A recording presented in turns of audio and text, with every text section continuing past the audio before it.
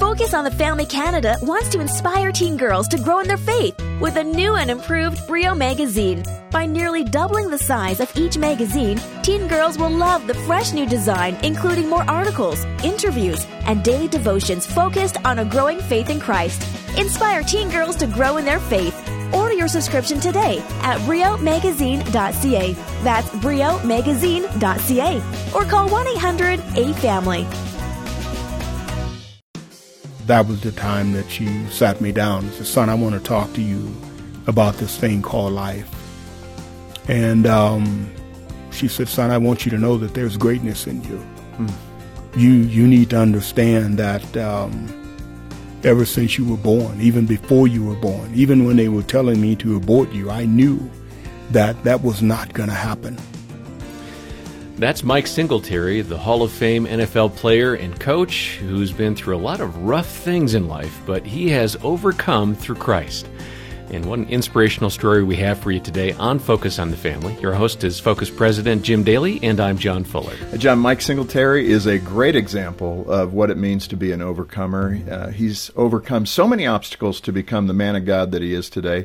He is best known, of course, for his NFL football prowess. He was the intimidating linebacker for the Chicago Bears for many years.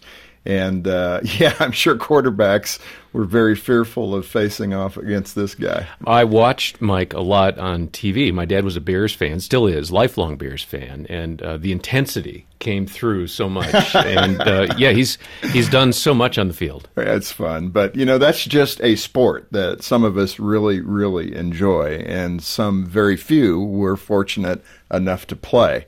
But there are other aspects to every human being, and Mike certainly had many things going on as a child, as a young married guy trying to figure out his way, and then as that convicted Christian about what it is to live a life that honors and glorifies Jesus Christ. And we're going to talk to him today about all those aspects of his journey. Yeah, and we should mention that Mike and his wife Kim have 7 children and 6 grandchildren. He's a speaker, and we are so glad to have him here today. Mike, welcome to Focus on the Family.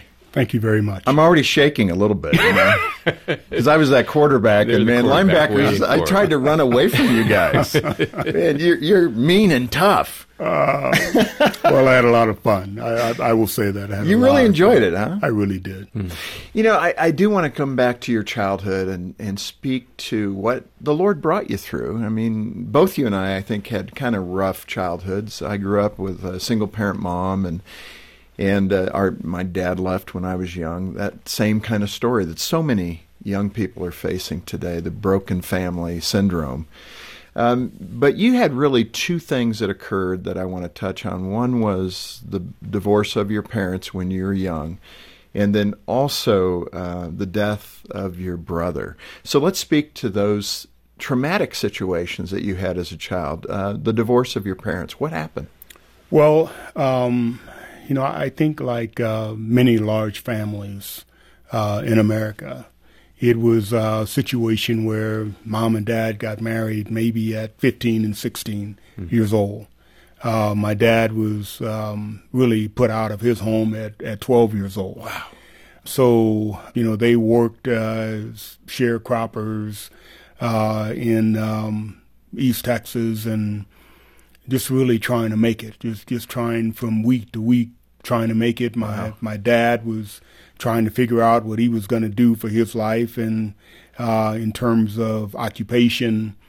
But they were working their way through life, and when you have a lot of kids fast, and next thing you know, you got a house full of kids, you're trying to figure out how you're going to make it, and it was tough. And I for a long time, I really disliked my dad, could not stand to be around him. Right. So really difficult, but I watched all of this. It finally came to a head. My dad was just under a lot of pressure all the time. Yeah, it's like life was just coming Absolutely. At them, right? Yeah. In that context, how old were you when your dad and mom split? 12. You were 12 years old, yes. And you had older siblings, obviously. Yes. Did your dad cut off communication? Did you speak to your dad? He didn't. No. When my dad left, I still work with him. Okay. I mean, so you had that connection. Nothing really changed right. between he and I. It was just he didn't sleep at home anymore. Right. But it was very tough. And that brings us back to that question of your brother who passed away, because that made a significant impact on you as well. What happened? Well, right after my dad left, a few weeks after my dad left, my brother Grady, who was next to me in the family line, came back home. He moved back home because he wanted to help my mom financially as well as try to keep me in line. Huh. But he just came home but he was coming home as dad. And that was tough. He was the father figure, and he and I had to work through that. But 6 months after he came back home, he was killed in an automobile accident. So that was really, really tough for me. Yeah. Really tough. More loss. Yeah, well, I'm trying to figure out, now it's hitting me at my core. Okay, Dad leaves, I get that. I wanted him to leave. But Grady coming back home and doing the right thing, now I'm struggling because I'm thinking, God, what are you in this? Surely you know about this. So how do I navigate through this? So finally, I just come to a place of saying, you know what? I am just going to be mediocre. I'm just going to settle. I'm not going to, this whole Christian thing, I'm not sure about it. So you have a sense of God, but now you're questioning if these bad things are going to happen to me. Big time. Why should I believe in you? Big time. How long did that discussion take with God before you said, okay, I get it, whatever it is, and now I'm going to stick with you? Well, it wasn't until my mom walked in the kitchen. She, shortly after we buried my brother, I had come to the conclusion that that's what I was going to do with my life. I was just going to be mediocre. I wasn't going to strive to do anything great, but I wasn't going to be the worst. But if I could just be in the middle, I could make it. Yeah. So she knew me very well. I had a close relationship with my mom. And that was the time that she sat me down and said, son, I want to talk to you about this thing called life. And she said, son, I want you to know that there's greatness in you. You need to understand that ever since you were born, even before you were born, even when they were telling me to abort you, I knew that was not going to happen. I knew that God had something special about you, the last one. We're going to make this happen. You are going to be born, and you are going to do great things. And she said, I want you to know what life is about. Life is about, and you get punched in the stomach, and you get kicked in the teeth, that you got to find a way to get up, dust yourself off, and get back in the ring. And you just got to keep swinging, son. And you just got to keep swinging. And then she asked me the question that changed my life. She said, son, I know this isn't fair. I know this is hard for you, but I want to know if you can become the man of the house. I need you right now. Can you do that? And, I looked at her, and for the first time, it was a different look. It was a look that she really, really believed in me, and she needed me to step up at this time. And I looked at her, and I said, Mom, I can do that. And I got up, and I walked in my room, and I got out a sheet of paper, and that's when I wrote out my vision statement for life. Gee, 12 years old. At 12 years old. This Focus on the Family broadcast will continue in just a moment. Suppose you were to call Deeks Insurance and discover that over the past few years, you've been overpaying on your car insurance premiums. Thousands of dollars that could have gone into ministry or be spent on your family. It's more common than you think. Stats confirm even the insurance companies that have taken the most dramatic increases retain 85% of their clients. Not because there aren't alternatives, it's consumer apathy. Call Deeks Insurance at 1-800-240-5283. DeeksInsurance.ca. Hi, this is Jim Daly. Is your family feeling tired, restless, even stressed out? Well, you're not alone. These are tough times, and that's why we at Focus on the Family have created something new and helpful for you and your loved ones. It's called Focus at Home, a free on-demand streaming service featuring the faith-filled content from Focus on the Family that you know and trust. With Focus at Home, it's like you're getting access to our content vault. Explore old favorites like Adventures in Odyssey or Radio Theater. Discover new interactive children's stories. And we'll have a few surprises for you along the way. There's something fun for every member of the family. And we'll keep adding fresh titles so you can check in every day. Best of all, it's 100% biblically based. Sign up now and get total access to our best content for families during this challenging season. Visit FocusOnTheFamily.ca. FocusOnTheFamily.ca. Thanks for listening to Focus on the Family. Let's resume now with the balance of today's programming. Mike, I mean, the power of a loving mom is amazing, and it clearly had a huge impact on your life.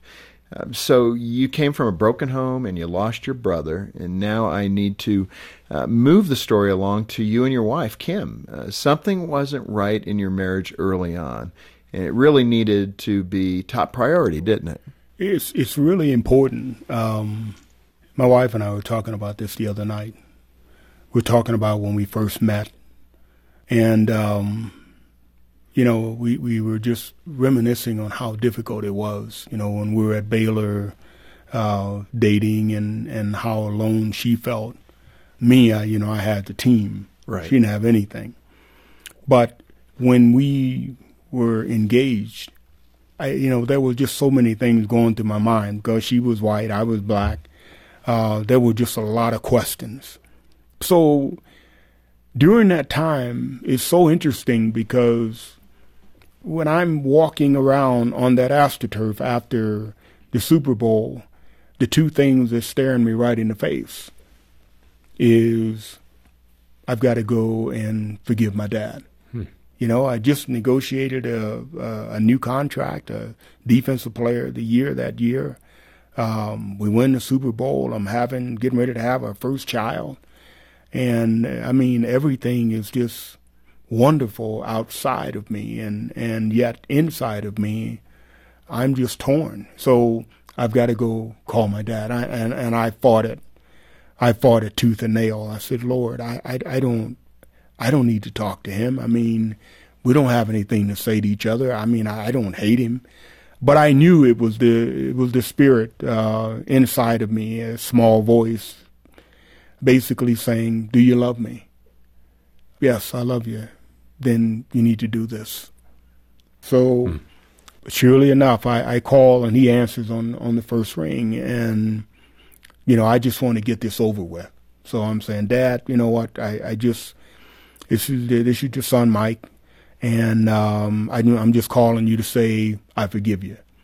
That's really when the conversation started. He said, forgive me for what? Right. I put clothes on your back, and you weren't hungry. Paid for the house you stayed in. What do you mean? Forgive me for what, son? And that's when all hell broke loose. That's when we started talking. Started really yelling and screaming, and it's about an hour. Say an hour and a half, crying, screaming, yelling. But when I hung up that phone, something had been set free. Something had broken. And shortly after that, I went down to Houston to see him. And I got to know him. It was the first time that I'd ever really had a chance to get to know him. And we became friends during that time. And I began to understand why he did certain things that he did. And I remember asking him, how in the world did you just walk out? Yeah. And kind of the question. Yes. And he said, son, it's like driving down the highway and you see an exit and you're supposed to take it. And I just couldn't. I just couldn't get off. I knew I was making bad decisions. I knew that I needed to do something different, but Yet I just kept right on going and doing the things that I shouldn't have. I knew I needed to talk to your mom and try to work things out. I knew I needed to talk to your sisters and brothers, but I just couldn't. And he said, I hope you never have to make that choice, and don't. So it was an opportunity to really get a chance to have a visit, not only with my dad, but the person that I would have become had I not went through that situation. It changed who you are. Yes. At the same time, I'm sure it also changed your relationship with your wife, Kim. How did that conversation then move into your relationship with your wife? Well, really, what it did, it kind of fed into it. It after that conversation with my dad, after visiting with him, and we had that encounter. Now I'm feeling really good. I'm feeling good, but there's still something there. It's kind of like half and half. Half of me is feeling really good, but there's like a hang up over here, and I'm like, Lord, what is this? And the next thing was, I need you to come clean with Kim. I need you to tell her everything you did that wasn't right in that relationship while you were dating. And I'm like, no. I know this is not God. No. I don't, we weren't married. I see no reason why I have to do this. So I'm thinking, Lord, I have sinned against you and you alone. You know, as David would say, why do I have to go and tell her? Well, this is just going to hurt her. This isn't going to help. Why am I doing this? And once again, that small voice says, do you love me? Mm-hmm. Yes, sir. Then obey me. And so I told her everything. And of course, I felt like the worst guy in the world. You watch your wife sit there and cry, who believed in you but knew something wasn't right, who's pregnant with your child. It was a really, really difficult time. And finally, after 6 months to a year, one day I just said, you know what? You're going to have to make up your mind. You're going to have to make up your mind to trust me. You're going to have to make up your mind to love me and forgive me the way God calls us to do this. If you want to leave, then you got to leave. I'm asking you to stay. I screwed up while we were dating, while we were engaged. That's on me. But I promise you, the rest of my entire life, I will love you the way God has called us to love each other. And I will never lie to you. I will never look somewhere else. I will always honor you. I will always put you first on this earth. And I will be the kind of man that you will be very proud to call a husband. And from that day forth, God began to deal with me on things that I needed to be dealt with. I was hard-headed. I was strong-willed.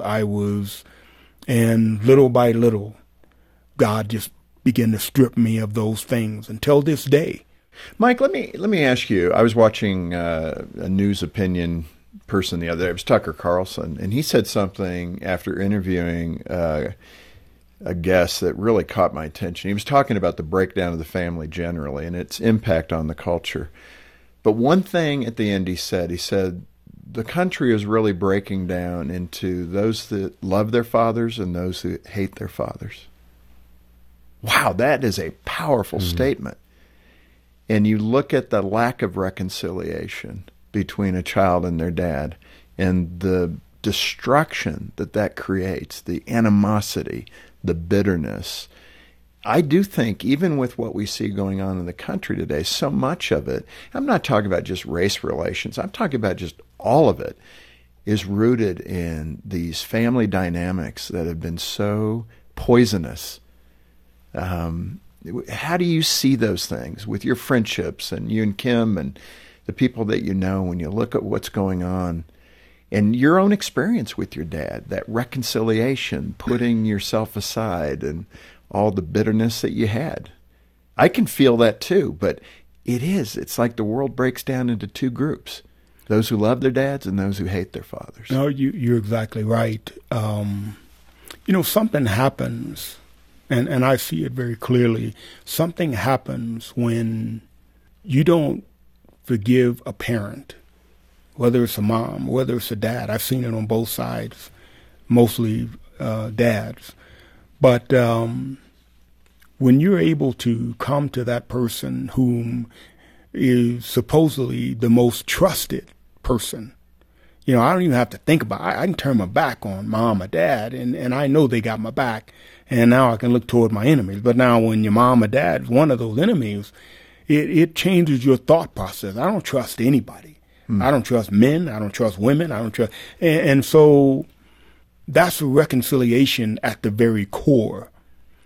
Because now, if I'm not able to go to a parent and say, I forgive you, then I've got to take that in my life, and it's gonna, that unforgiveness is going to lock away a part of me that I can never touch, that I can never reach. And that tool that allows me to, someone that hurt me, someone that said something, I don't have the tool to be able to come back and say, hey, you know what, that's okay. That's all right. I'm going to move on. No, I don't have that tool. I don't have the ability to do that, because the person that is supposed to be the closest to me, the person that the hand that raised me, I don't trust them. And I have not gone back to say, I forgive you. I'm sorry that we didn't have a relationship. Can we have a relationship? I've never done that. So how in the world could I ever forgive anybody else? How in the world could I ever be free to extend myself to someone and be vulnerable? How could I ever do that? Yeah. And so, I just, there's a part of me that's locked away that will never be discovered, because my mind said, no, they're not worthy. I'm not going to do that. Right. And that old saying that hurt people hurt people. Hurt people. Isn't that the way it is? And I think we're seeing it in the culture today. And I think the fountainhead of everything goes back to the family and the breakdown of the family.